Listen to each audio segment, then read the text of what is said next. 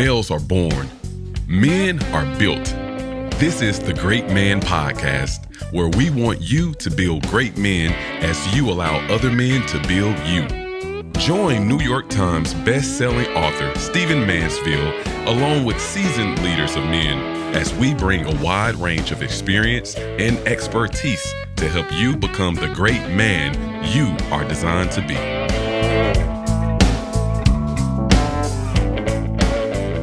Gentlemen, let us begin. Well, wait a minute. What? Is this a repeat? Are we It's like 6 months ago? Maybe. Yeah. Well, gentlemen, let us begin. Wait a minute, I've already said that. Why are you wanting to take that away from me? As you can tell, there's already an argument going on, so you know who's in the house joining us today. Introduce yourself to the gentlemen that don't know you. I am the Anthony Flemings. Oh, God. The real Anthony Flemings. Here we go. The white Anthony Flemings. No, this is JT. Yeah. Back with you. Cool. Well, welcome back, man. Thanks, man. J Kim. What's up? Man, you've had an interesting, I guess, week or so. Tell us a little about the adventures of J Kim and Bride. Oh, we're going into that? Yeah, man. I mean let's just ease into it, man. Yeah. My wife got into a pretty bad car accident Thursday, and we're making light of it, so it's not it's not something to laugh about. But bring us up to speed. it was like the first day of like a 9-day break for me, so I was just expecting to just relax, and instead became chauffeur, and we brought her to the doctors and checked her out. So she's doing okay. She's just a lot of bruises. They did a MRI of her brain, which, by the way, we did that when she said she would marry Jay. Yeah. No, we MRI. Yeah, right now. Go to the brain. Absolutely. We got to figure this out. I was just setting myself up for that. Yeah, but you're being overly optimistic on this discussion that we're discussing today. But it was a pretty dramatic accident. It wasn't just like a boom, boom, fender bender. Everybody gets in the car and drives home. I mean, it was pretty dramatic and left a lot of damage on your vehicle and quite a bit on the other vehicle. And we're trying to figure out a way how to blame this guy for it, because clearly it was his fault going over 90 miles an hour and hit your bride. That's just the way the justice system and insurance works. Is I have to prove something to make it his liability, but until then, it's my fault for some reason. It's your fault that your wife had an accident? Oh no, it's her fault. Wow. Well, he's a leader. He's a leader of his home. Man, he is taking on that responsibility. There you go. I'll take it. There you go. But she's doing well. Yeah. She's feeling better. They got her on muscle relaxers and painkillers, so she's great. Yeah, she's feeling. She's like, I feel awesome. I'm like, yeah. Do you notice that Jay's eyes are a little red shot? Yeah, he's been helping her with her medicine. Yeah, helping her. Well, cool, man. Today, this is an interesting subject. Yeah. An interesting guy. And then it's almost befitting or perfect to see you back in the studio with us discussing this topic, JT. Yeah, it is.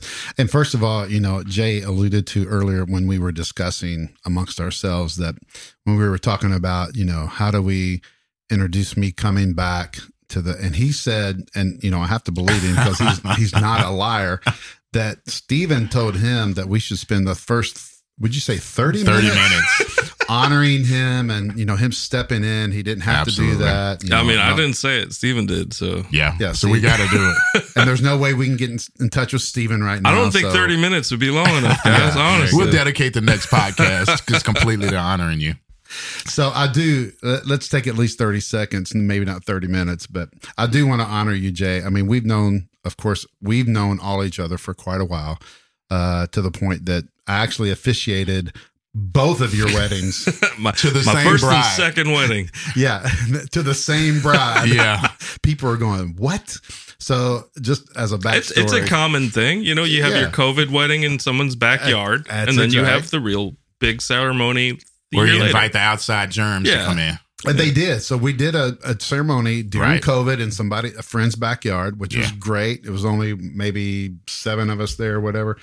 The funny thing about that moment was they had her dad on an iPad and he kind of walked her down, but he couldn't hear. Oh, no. So this was kind of like am I supposed to be on yet? He's in the background. It's really quite funny. Great guy, by the way, obviously. But then we did his second wedding, the one that everybody where we all came to. Yeah, about a year later or something like that. Yeah. And almost to the day. The only thing I could think of as an opening statement was, man, this is like deja vu all over. Absolutely. What the heck? I think I've done this before. Yeah. But anyway, Jay, thank you so much. You didn't have to step in and help Anthony, which obviously he needs a lot of help. Absolutely.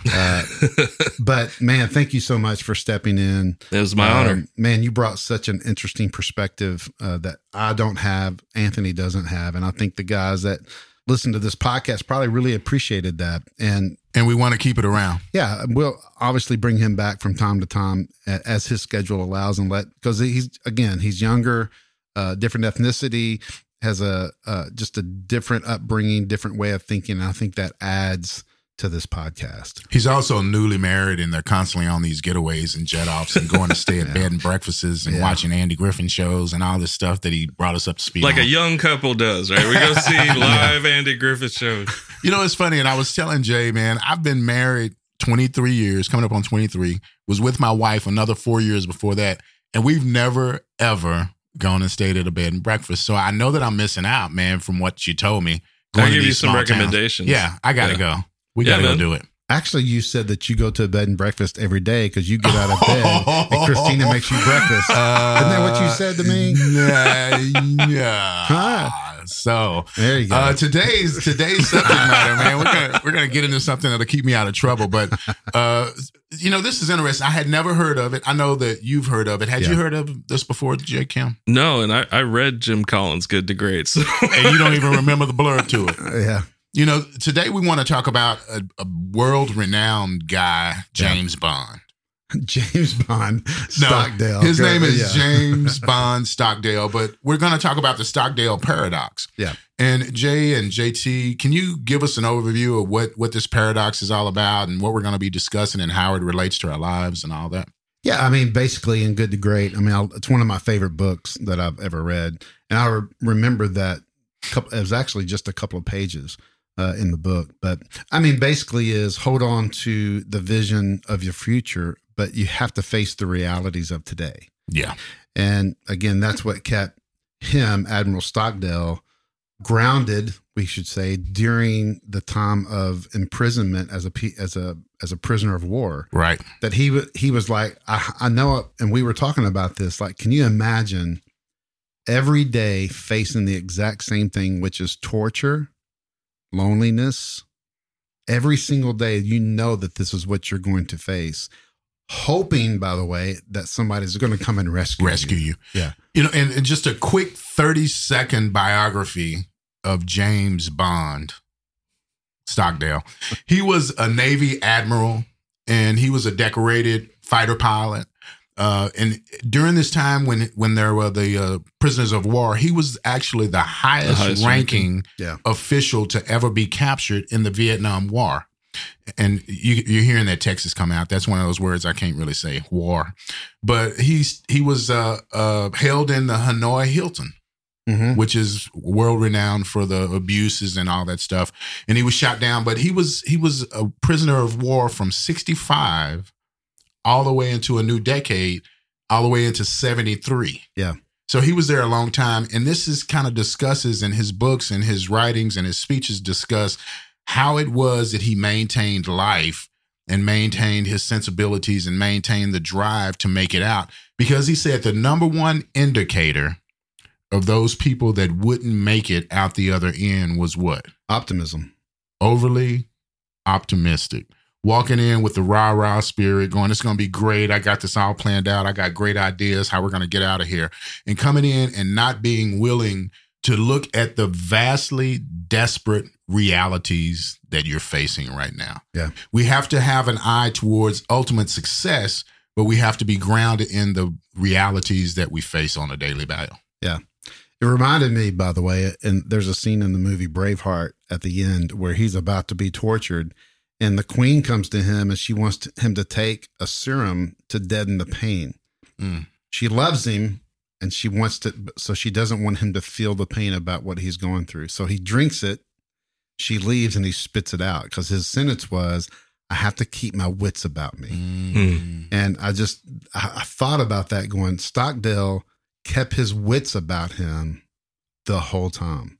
Now, again, I'm sure there are days, as I thought through this, there are days that he absolutely wanted to give up. That he was begging for a bourbon. Positively.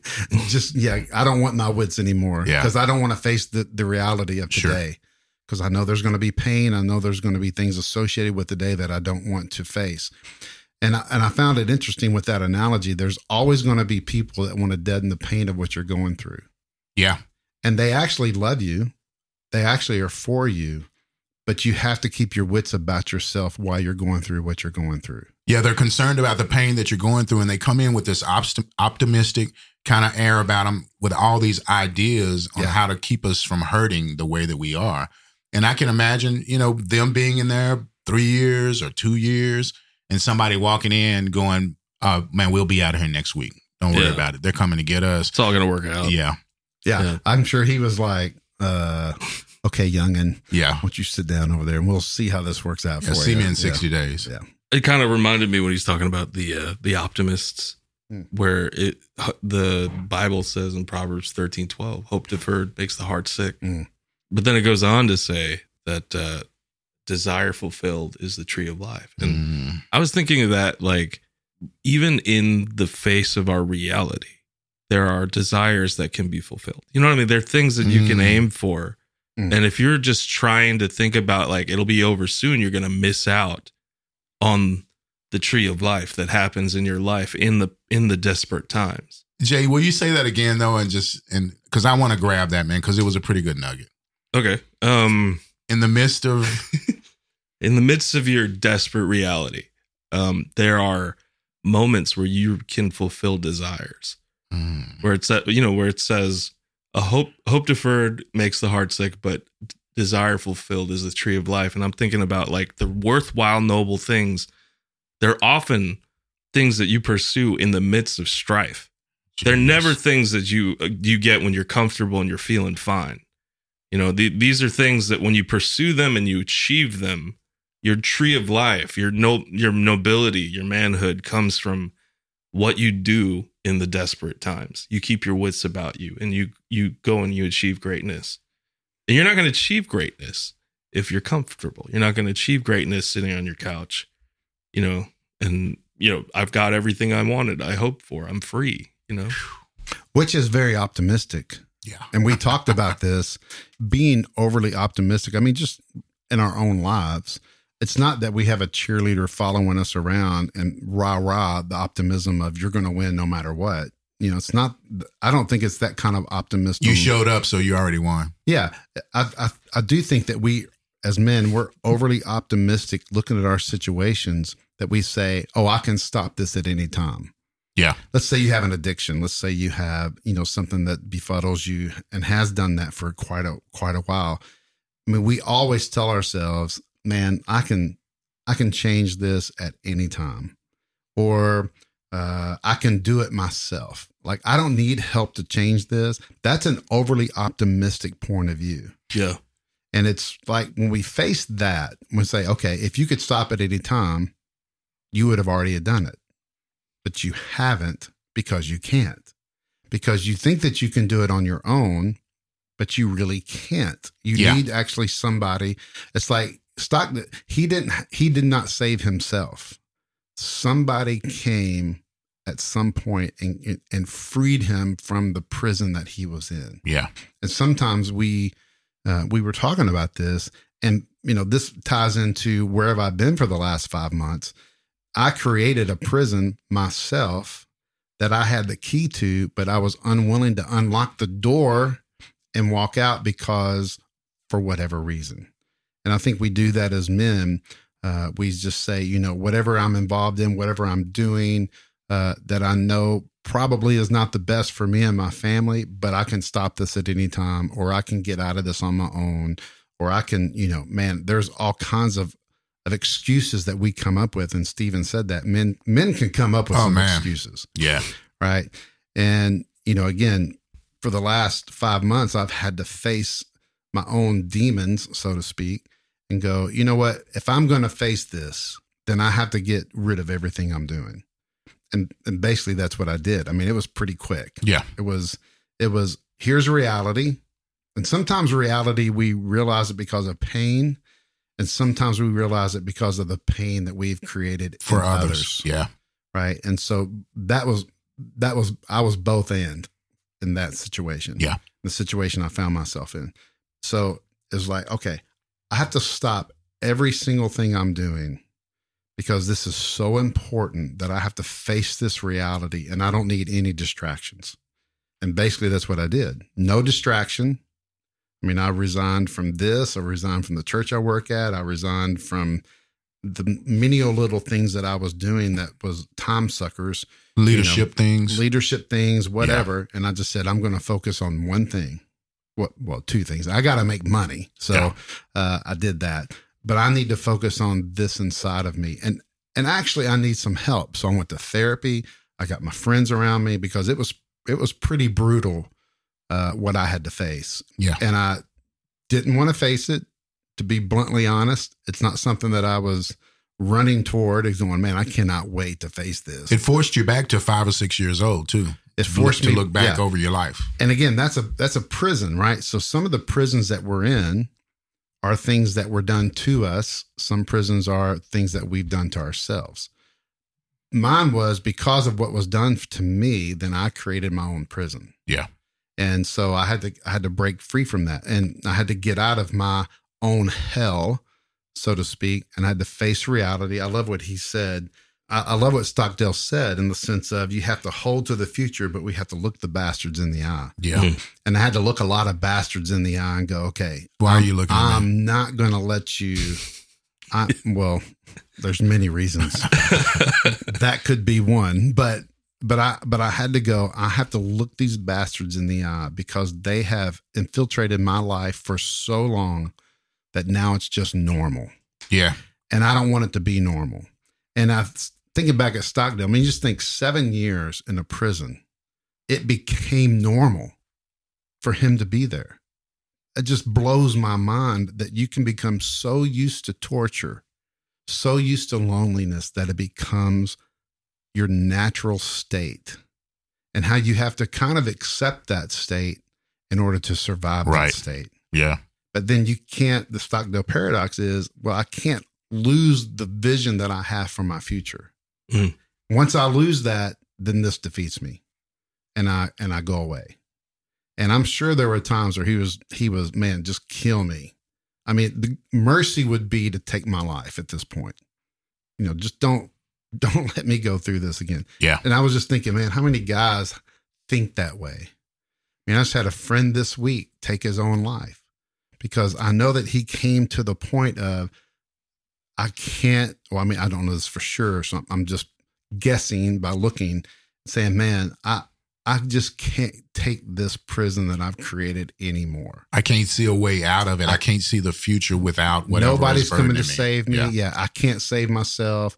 You know, all these things. And that's when the enemy, man, and again, we're not talking spiritual like the devil, even though you could, but it's like, man, what enemies of your soul and of your life continually tell you what you're not going to be, what you can't be because of all these situations and things, maybe things that happened to you as a kid that you've never dealt with, maybe things that you've done to your wife that you've never dealt with, maybe things that you've done with your kids that you've never dealt with. Maybe you have resentment towards your parents. Maybe you have all these things that come together and go, you will never be what you think you're going to be. You said something interesting earlier when we were out smoking a cigar. You said the enemy he realizes. Oh, yeah. What did you say? Yeah, I said the enemy is a loser. Yeah. But he's not a quitter. Yeah, man. Means that he will never quit. You defeat him in this area, he'll move to another one. Mm. He's relentless because he doesn't want to see you succeed in anything. And if you don't have that mindset, you'll never be truly victorious. You know, Mansfield he's great about these high, overarching 10,000 feet subject matters. And then a simple mind like mine, I'm going to dumb it down to something that I can chew on and manage, man, to something very practical in my life. And I'm curious did it do anything for you? Did it force you to look at anything, C.A. Kim? Because I have one that's very simple that it forced me to look at. But did this whole discussion about facing the current devils, the current things in front of you that are fighting against your ultimate victory and all that, did it bring up any of those things that you need to look at? Personally, it kind of, it had me thinking practically. Because a lot of times when I'm talking to guys, we're trying to figure out a way to keep each other accountable. We're trying to figure out ways to help each other out, give each other adjustments or whatever else. And it's always really difficult. And I'm thinking like, this is really practical, actually. Yeah. If I'm going to face my reality honestly and look at the things that I'm going through, I could clearly, like I have a hard time with relationships. So my friend on the phone, he doesn't have to know the intimate details of my life, to know that I'm not good at reaching out, and that's an adjustment you suggest all the time. And I'm working on it. But I think like practically it gives me, or I think it give every man something to really, with the guys in your circle, be like, hey, I've examined this part of my life and I've looked at it honestly. And I feel like I need adjustment. How do you like, what do you see in me? And what adjustments do you see I should make? And like, I always desired that, but I never really had a practical way to figure it out. We just kind of be fumbling around, be like, oh yeah, we'll just, I struggle with this, do this. But it sort of really takes it to the level of like, do I look at it honestly and I say, I can't do this on my own. I need help. As men, I think that a lot of times, JT, we overcomplicate these big ideas because they sound so big and so vast. And then the circumstance that he was up against, I mean, they're very big and dramatic. But again, when I heard it, man, I began to examine my own life. And I mentioned this to you earlier, JT. I'm about to be 60 years old. Chad, which you are old, bro. I honestly can't imagine being 60 years old, because I told you before, I never suspected that I would get past 22. Yeah. When I got, in my mid 20s, I was like, wait, how did that happen? Because of the life that I was living and just the scrupulous things that I would do in my life, man. I had no idea that I would get to my 20s. So anyway, I'm listening to this and I began to examine my life, and because I'm turning 60, man, I'm examining every little thing about longevity in my life. And I live in a 2-story home, and I had noticed that when I come down the stairs, man, like is this stair getting deeper?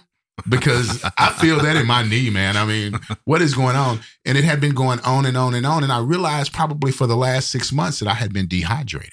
And so like 8 or 10 days ago, I made a dedication to get back on my water, get back to drinking a gallon of water a day, which I haven't gotten to, but I'm close to it. And all of a sudden, this demon, this thing that I had been facing that had been giving me resistance, this pain in my knees, it's gone, because my body was properly hydrated and began to cushion my joints and all those things. And I'm just thinking about how many little simple steps that if we would just look and face them, could we attend to and attack immediately and resolve in our lives and move on to a new thing? So again, big-minded, high-minded, 10,000 feet goal, but I'm trying to break it down to some very particular things in my life, because I do want to be in the vein of continually progressing. So that was something that got me back on drinking my water and being hydrated. And I noticed as well that I'm not so groggy and tired when I wake up from 4 or 5 hours sleep like I used to be, simply by being hydrated. So that's an encouragement for you. Like, this doesn't have to be some overarching big thing in your life where you go attack the biggest demon that you can find or the biggest opposition that you can find. How about practice and look at some of these smaller things in our lives? And when I mentioned this to JT, he goes, you know what? That's over optimistic. I'm like, what are you talking about, dude? I identified it. I attacked. He goes, but why weren't you drinking the water? Yeah. Because you're being optimistic about, I know this is a natural process in my body. I know it's what I'm supposed to do, but I'm going to be okay. So I'm just not going to do it, and I'm going to be okay. Yeah. I'm not like the other guys. Yeah. This is not going to affect me as much. And on your practical note, one thing that I've been doing over the last 5 months, because to attack what I was going to attack, I had to have some very, very small wins every day. And it's funny, man, I just started, and I don't know why I thought about this, maybe something Jordan Peterson said, because I'm such a Jordan Peterson fan, but I started making the bed every morning. Yeah, it's a good one. I do it too. And my wife did it, because I would go off to work. I mean, honestly, it wouldn't even be a thought in my head that she had to do that, right? So it was like, you know what? I'm going to commit myself to every day just simply making the bed. Yeah. Then I added at night, I'm going to get the bed ready for us to go to sleep. So I'm actually bookending my day in an accomplishment that is so small, so frivolous. Funny that one day I missed making the bed up because I left earlier than my wife. And somebody reminded you. And somebody who's very beautiful reminded me that I didn't make the bed. Yeah, man. And it was like, man, and again, these thoughts that go through your head, it's like the simplest of things are just as important as the big things that we want to defeat. Yeah. It's these small, like Jay was saying, these practical things that we can do every day, but we can build upon a success. Because what the enemy does, by the way, the enemy of your soul does, he builds on failures. So he'll take a failure and build another failure on top of it. Yeah, you might as well give it up because you already missed it. That's right. So why would you do the next thing? Mm-hmm. You've already failed at this, so why would you do this well? Well, why would you do that? And so he builds a house of cards on failures where when we do these practical little things every day, make the bed first thing. Again, this is my thing. I'm not saying for every man should do that, but it just does something in me when I turn and look at that bed made up and said, I've had a success in the first 15 minutes of my day. And that's important. That's important to me because it reminds me that I can be successful. Yeah. It's a little step that scores you big brownie points, though. I'm sure. So here's what's funny. So I'm glad you speaking as a newlywed. I'm glad you brought that up because here's the thing. I don't do it for brownie points. Yeah. Yeah. I do it because I need to be more disciplined. I need to be successful in some very small things. Yeah. To prove to myself that I can be successful. Because I'm just telling you, these last 5 months have been, you're not going to do anything outside of going to work every day and coming home. That's basically going to be your life. For what you've been involved in, what you've done, the things in the past that you've let creep back into your life, you have lost everything. And man, you start listening to that voice, and that voice, so failure upon failure upon failure will lead to I'm a failure. I'm a failure, and everybody would be better without me. That's what that leads to. Eventually, that's what that, and that doesn't mean that you go out and commit suicide. What it does mean is that you'll commit suicide in your marriage. You'll commit suicide as a father, meaning that you will destroy those relationships because you actually believe that. So there comes a death. And I was just, again, not to delve into my stuff, but I'm telling you, I took simple steps, but then I took major steps to make sure that that wasn't going to happen. Yeah. And it's the only reason I'm sitting across from you today is because I took those steps and I realized that that enemy can be defeated. Like I can be freed from that prison because I have the key. Somebody else doesn't have the key. I have the key. And so it's like I finally used the key to let me out of the prison. Yeah. A failure in certain areas that really, the enemy doesn't play fair. Very patient. He doesn't play fair. And so if you're a failure in one area, he'll make you feel like you're a failure in all areas. And I know there's a lot of guys that feel that way for sure. And so I'm over animated and my mind's just going 1,000 miles an hour. But when you say about the key, I'm thinking about like in the horror movies, man, where there's something going on the other side of the door and you're on this side of the door and you're trying to get the key in because you don't know what's really going to be there. And you're not sure if you want to turn the key because of what opposition you might meet on the other side. And you're frozen. You have the ability to go in. You're not sure if you want to go in, but you need to go in because somebody's in there that you need to rescue or whatever. But we get stuck at these places, man, where we don't even want to turn the key to go inside. And that was just one offshoot of your conversation that I thought about. But you mentioned something that's interesting, and I think maybe we could touch on it for a minute, but these rituals that we create in our lives to have success. Yeah. You know, and that's been around a long time, making up the bed in the morning. And as mundane as it sounds, it's true that at least you get to start your day with something that you committed to complete and you complete it. Yeah. And then I'm interested in your nighttime ritual when you turn down the bed and get it ready for, you know, you and your bride to go to sleep. What's that look like, man? Is there candles? Is there incense? Do you put the music on, man? Do you put feathers and rose petals all on the bed? What's that look like? Yeah, perfume, the whole thing. Cool. Yeah, see, it's funny where guys' minds go because it's literally there's no strings attached to what I'm doing. Yeah, I'm honestly doing it for me. Yeah, that I want to have a success. I want to book in my day, and I do want to serve my wife. For sure. I think that she deserves to be flowered with whatever she wants to be flowered with, whether it's gifts or acts of service or whatever, conversation, whatever. But it is, again, just the simple fact of turning down that bed and knowing that, because a lot of times she goes to bed before I do. I'm a night owl. She's, about 10 o'clock, her mouth starts kind of dropping and her eyes go in the back of her head and she's asleep. Pretty much that's every night. So she turns into a zombie. This is a whole topic of another discussion, but she's like you. First time you traveled with me somewhere, we walk into a hotel. There's double beds, by the way, just so everybody understands that.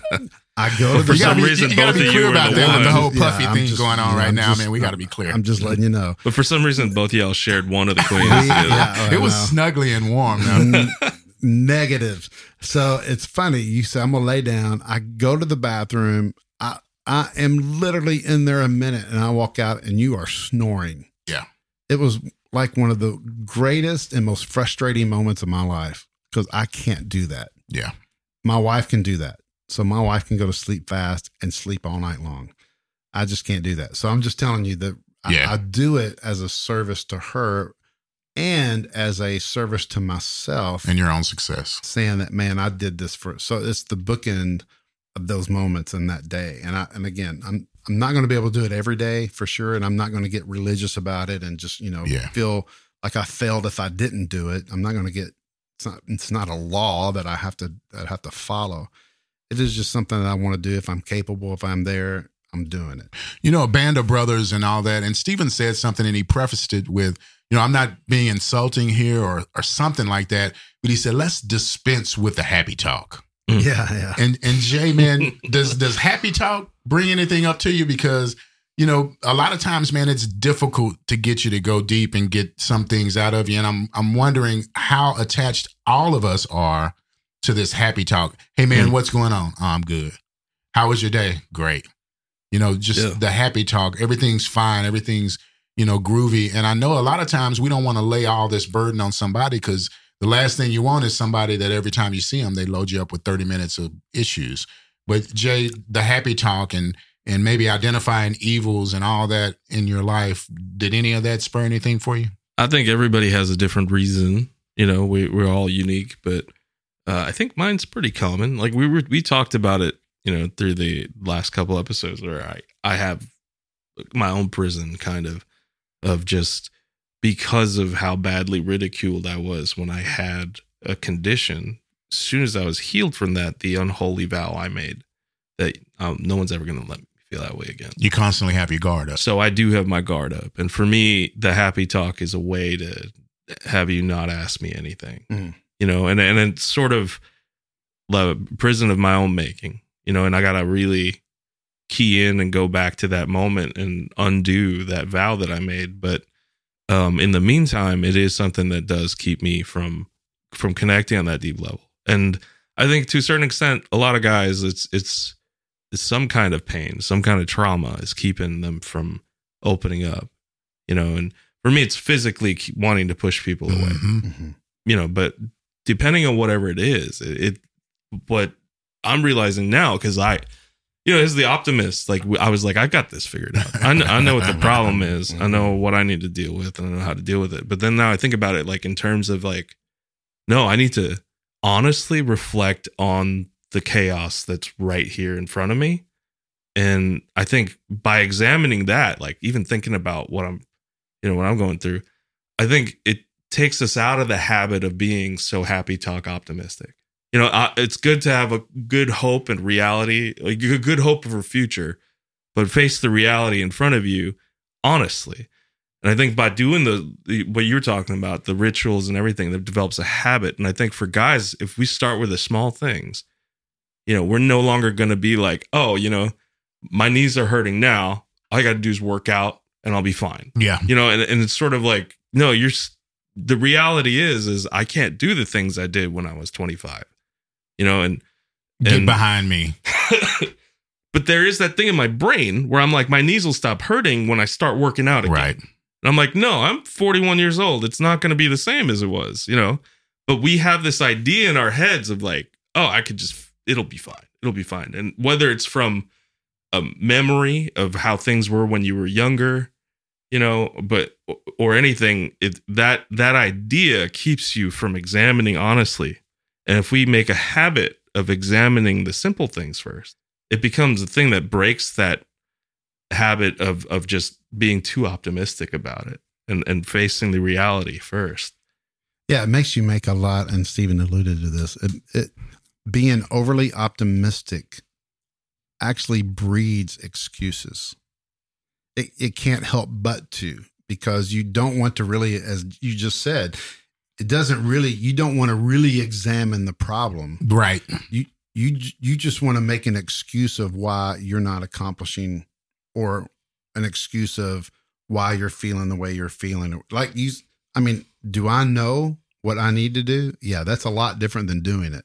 Mm-hmm. So a lot of men make excuses of not doing something. They don't make excuses of knowing what to do. It's a coping mechanism. For sure. And again, this term, I've been mulling over this term for the last several months is, am I willing to excavate for explanation, or am I just going to make an excuse? An explanation of an issue leads to a solution. So I remember, several months ago, we thought we had a foundational issue in this house that I'm constructing right now. And I could have made an excuse. I could have said, well, that's not really the problem. It's probably this. And I could have brushed over it for sure. 30 years later. 30 years later, my client has a major issue, because foundational issues don't go away by themselves. They don't self-regulate, and they don't self-fix. They don't self-repair. They don't do that.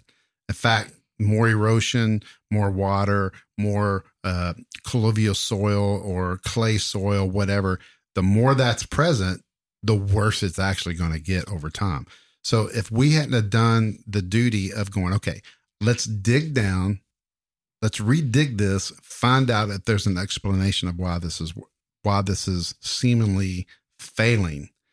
And we did find something that was, we didn't remove all the clay soil under that area, and water makes it expand, drought makes it contract.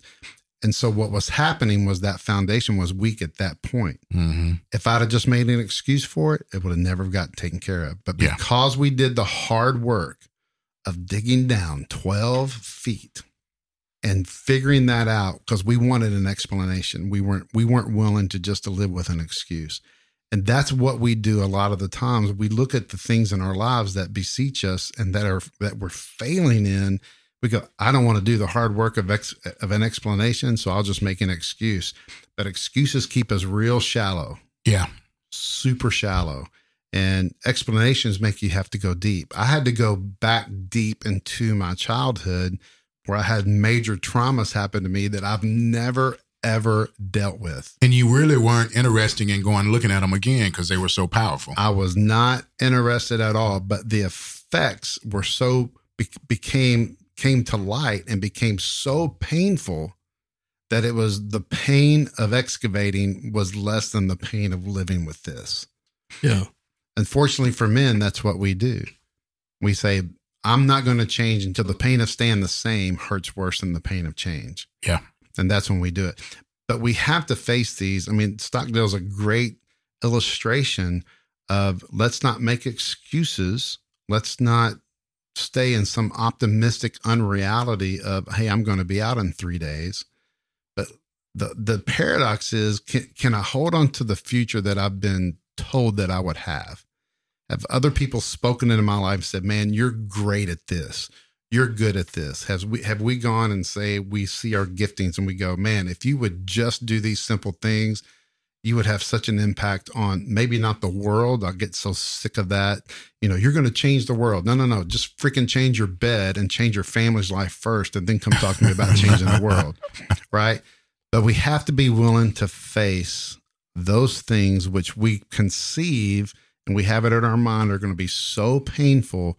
But in reality, it's the thing that brings us the most healing. It would save you a world of hurt.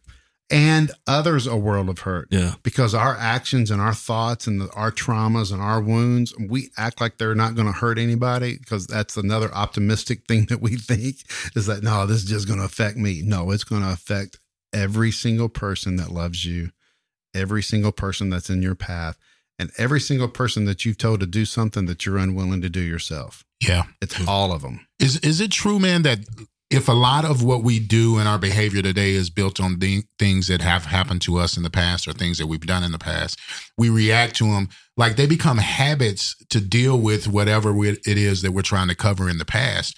And I'm just thinking about, one of the things that Stephen said, he says, you have to look at what habit that you've formed that's damaging you. And I just think about, man, being, young and growing up and being in a place when I was very young where I didn't have an opinion and I couldn't say what I wanted to say. And then getting into my 20s and going, I'm going to say everything that I freaking want to say. I don't care who it hurts, who it offends. Yeah. And I remember living my life like that for probably 20 years, and then coming to the realization that, every fight is not mine. Every situation is not a battle for me to win. And I began to monitor some of the things that I say. So I have a habit, and it's just coming to me here in the last 3 or 4 months, man, that like when I get into a confrontation with someone, I honestly enjoy confrontation, man. I enjoy it. But I know that I have to monitor myself and not relish it so much. And I began to monitor that in myself. So when I came up against opposition, my first reaction is, well, let me stop. Let me listen. Let me make sure I understand. And let me give this person a chance to express what it is they're trying to say without attacking it. And I think that maybe that I've created a habit where I've taken it too far. And maybe I don't say things that I need to say now in the vein of, man, I could burn you down right now. I could just let you have it right now. So in my own heart and in my own mind, I feel like I'm doing you a favor by not giving you the honest truth. But maybe I need to recalculate how I would give you that information, because I've turned that into a habit, I feel like, in my life, that there's some things when I come up against opposition that I won't say. In my heart, I feel like it's to save you, but am I saving myself? I don't know, and I'm just thinking this through as we're chatting right now, man. But facing those habits that damage you. And for you, Jay, I think it's become like a habit to kind of keep everybody, at not a full arm's length away. You bend your arms and get them kind of close to you where we can get pretty close, but maybe you still have your hands up to stop certain people from, getting into your private space, man. And it's just a habit that we come up with in reaction to wounds and things that have happened to us in the past. How do we break past that? Well, I feel like now I don't have a whole lot of context here. I watch a lot of home renovation TV, but as a home builder, JT, mm-hmm. If there's a foundation issue, we love people like you, by the way. Yeah, we call that job security right there. Yeah, but I would never actually try to do any of the DIY stuff I see on TV. But if you see you have a foundation problem, you call a foundation expert, right? Of course. If you find out like, oh, maybe there's trouble in the way the plumbing was done here, you would hire a good plumber to identify what the problem is, right? Absolutely. So I was thinking in terms of that, like we have mental stuff, we have emotional stuff that we can't possibly just tackle on our own, or have a friend just come in, give you like an amateur therapy session. I feel like a lot of this is, going to find the right expert, a professional. Yeah. I heard a guy speaking on this the other day, and he said a lot of times, man, the strongest Christian can be in opposition to truth outside of the Bible. And he was saying, man, that truth, when it's actual truth, that it's all provided by God. So it might be mental health truth. It might be physical health truth. It might be, foundation truth. But when we box ourselves in to go, nope, I don't see that in the word. I don't see that in the Bible. We refuse to listen to a therapist, or we refuse to listen to a foundation specialist. Well, I'm just going to pray over it. And, we have to, if we're honest with ourselves and we believe that God is the author of all truth, then we have to be able to recognize truth in other fields of expertise. It'll be like us trying to produce our own podcast. I mean, That'll be even worse than it already is. Yeah. Well, Well, let me land this plane because I know we're time. And again, Jay, thank you for stepping in. It's been incredible. Thank you. I've listened to all of them. I've had very little negative things to say to you, which I've held back. No, I'm just kidding. Actually, it was, truth be told, it was more Anthony. But thank you. Yeah. Let's land this as on a practical. Here's some things that you don't need to do. As you listen to this, you don't need to be overly optimistic. And I think that Jay did a great job of saying things that were overly optimistic, right? I can do this. I don't need anybody. I got this. That's being overly optimistic in the enemy that you're facing, right? Don't make excuses. Look for an explanation of why you are the way that you are. Look for an explanation of your mindsets that you have, of the proclivities that you have, of why you treat people wrongly, why you treat people. Like, I know that Anthony, when he meets somebody for the first time, there's a little bit of mistrust from the very beginning. Yep. Well, that comes from a lifetime of mistrusting. And to his credit, he had to, in order to survive most of the things that he was involved in, so that we understand why that's there, but we still have to face it and not make an excuse for it. But here's go ahead. But you said something good when we were outside. You said excuses keep the damage going. Yeah. Excuses never solve anything. They don't solve a thing. 100%. They make room for the damage to continue to grow and roll and progress. Absolutely. Explanations bring solutions. Because if you can explain why something broke, if you can explain why something failed, then I don't have to repeat that process again.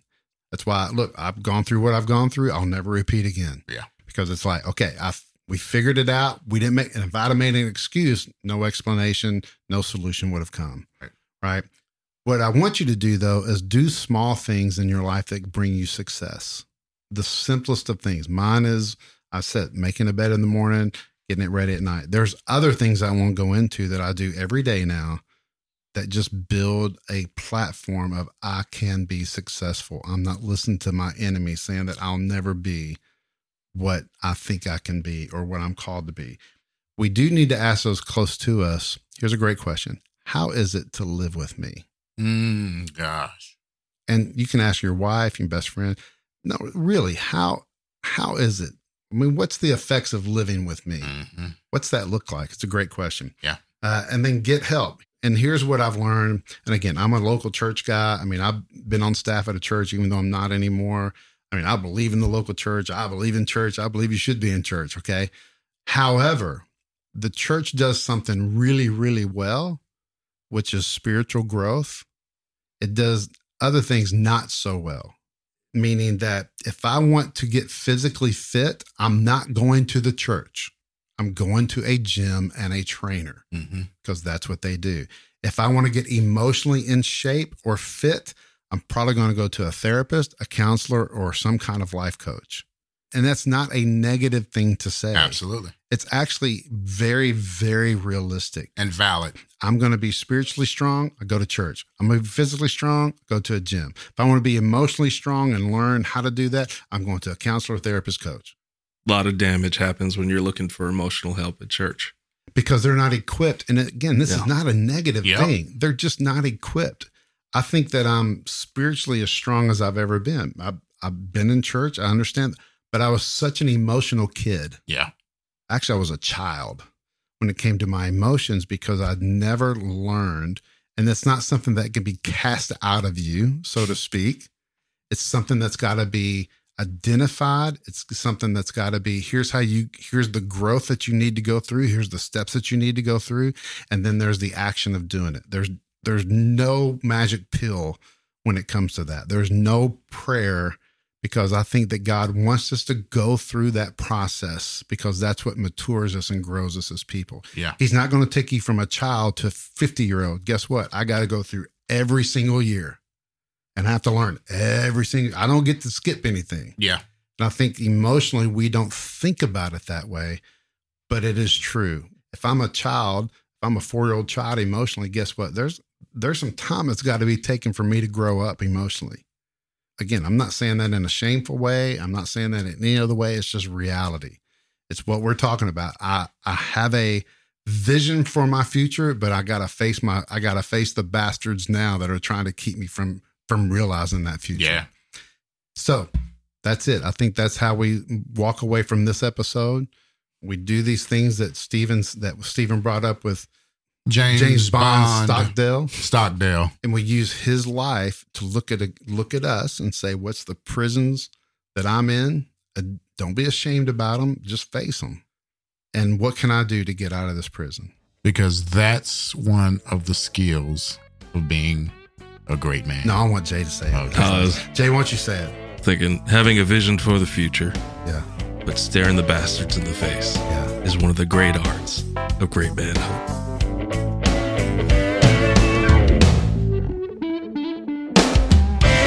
To join the Great Man community or to book Stephen to speak at your men's event, go to greatman.tv. There, you'll also find incredible resources to help you become the great man you are made to be.